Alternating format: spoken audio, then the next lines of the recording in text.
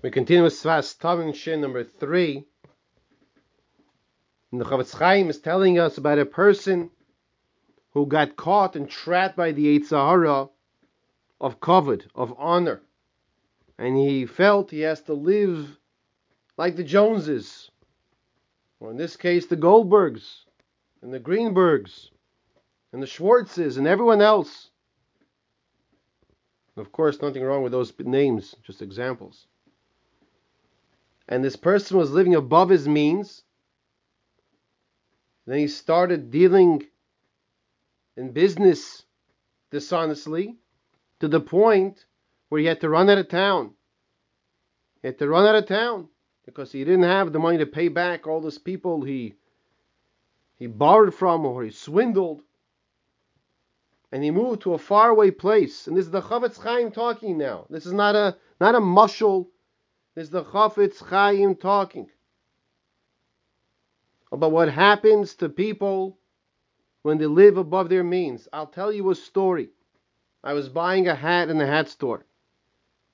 That's where you buy hats usually, in hat stores.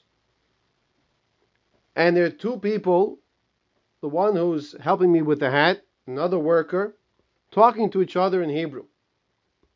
So while he's fixing my hat and helping me out, I hear the conversation. We'll call them Reuven and Shimon. Reuven is telling Shimon, you can't believe what just happened with the Shabbos was going on Shabbos. Shimon says, what's going on Shabbos? He says, people go to a kiddush in certain shuls, and he says, I was just there, I saw it,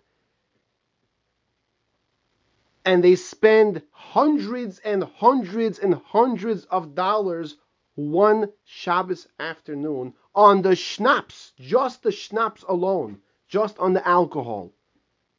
Hundreds and hundreds of dollars. And then he says in the next week, the next person, he has to do the same thing like the first person did. And then it continues the cycle.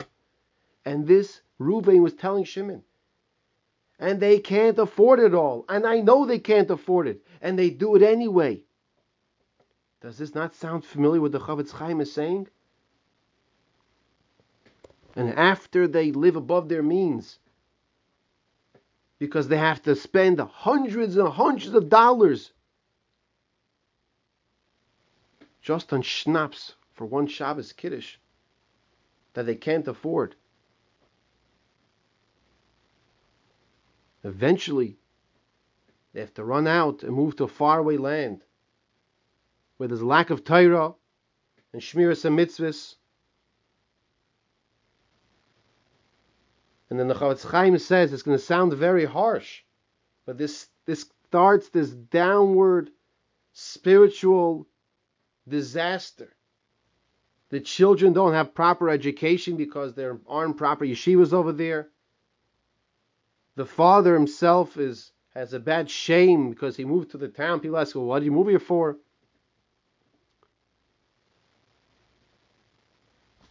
And the father's not matzliach. And he continues to try to swindle and try to make a few dollars in an incorrect way. What caused all this?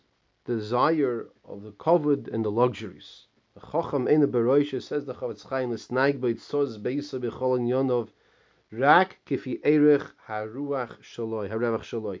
Only deal with your financial situation according to what you can do.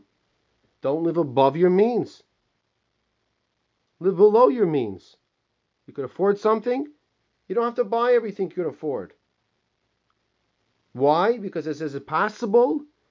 Ulai, listen to this. Ulai tizdamen eze shelo yarviach kol kach. It might happen that the stock market might go down. It might happen that something will go wrong. And in such a situation, when you live in such a way, you won't come to go after other people's money.